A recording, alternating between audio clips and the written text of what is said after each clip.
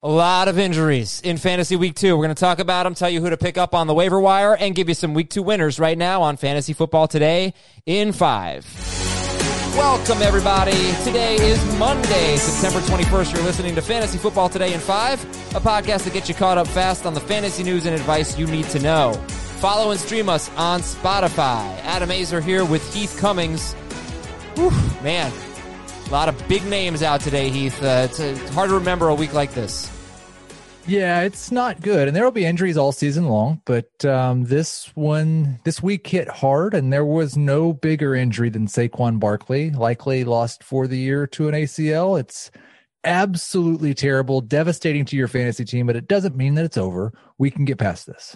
Can we get past this with any Giants running backs? Let's talk about the New York Giants, and they get San Francisco in week 3, but just season long. I mean, do you have any faith in Dion Lewis, or maybe it's Wayne Gallman, or anybody even in the passing game, because this is such a big blow to their offense?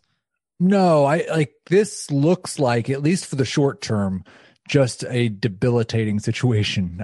Dion Lewis averaged 2 yards per carry, did catch some passes. Wayne Gallman was not active today.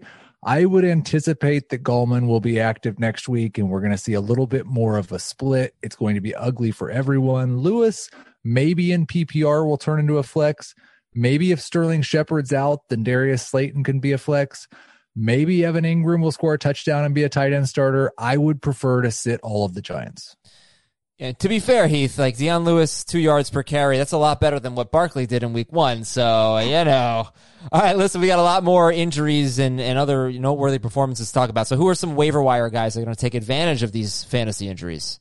Well, I think the biggest winner this week, Cam Akers got hurt after the first 3 carries, had a rib injury, and it was split pretty even between Malcolm Brown and Darrell Henderson. Except Darrell Henderson was just a whole lot better. 121 yards, scored a touchdown, and looked fantastic. I think people forget the Rams spent almost the exact same amount in terms of draft capital on Darrell Henderson as they did Cam Akers. And you could make the argument that Henderson was a better prospect coming out of college than Akers was. So there may be a couple of weeks here. I still think it'll be a split. Henderson will be my top waiver wire priority. It's not a good matchup against Buffalo in week 3. But there's a couple weeks here where he could grab a hold of this lead role and maybe hold off Akers longer than we thought possible. And then you got Jerick McKinnon as well. You got Mo Alley Cox emerging. You got Dalton Schultz emerging. Like, who do you think has maybe not necessarily season-long potential to be a starter, but at least someone that we can get more, 3-4 weeks, something like that. We're not going to be looking at a Benny Snell situation. Well, and that I think you hit the nail on the head right there, because Jerick McKinnon's the name. I mean, if you're the lead running back in San Francisco and he has a chance to be, then you are a starter in fantasy. But we've got Raheem Mostert and Tevin Coleman both dealing with knee injuries, and we may not know on Tuesday. If we find out on Tuesday that we're looking at multi-week absences for both of those guys, then McKinnon is right there with Henderson as a priority and someone that I would spend some significant fab on. But again, it might be a Benny Snell situation where we just don't know.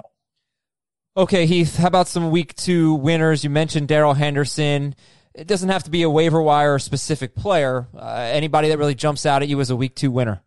A couple of them, Deontay Johnson and Robbie Anderson, both with a second week of significant target share in offenses where we have number ones in Juju and DJ Moore, but they're beginning to look like more concentrated attacks. Deontay Johnson actually out-targeting Juju 2 weeks in a row. Robbie Anderson has always been efficient on a per-target basis. If he's getting 8 to 10 targets per game, he's going to be a top 25 wide receiver. Both of those guys should be universally added and quite possibly started in week 3. All right, that's going to do it for today's episode of Fantasy Football Today in 5. Of course, we'll help you out with the waiver wire and everything else you need to know. Good trade value, buy low, sell high on the Fantasy Football Today podcast. You can subscribe to that, follow it, and stream it, rather, on Spotify and anywhere else you listen to podcasts. Please leave us a nice 5-star review. For Heath Cummings, I'm Adam Azer, and we'll talk to you tomorrow morning.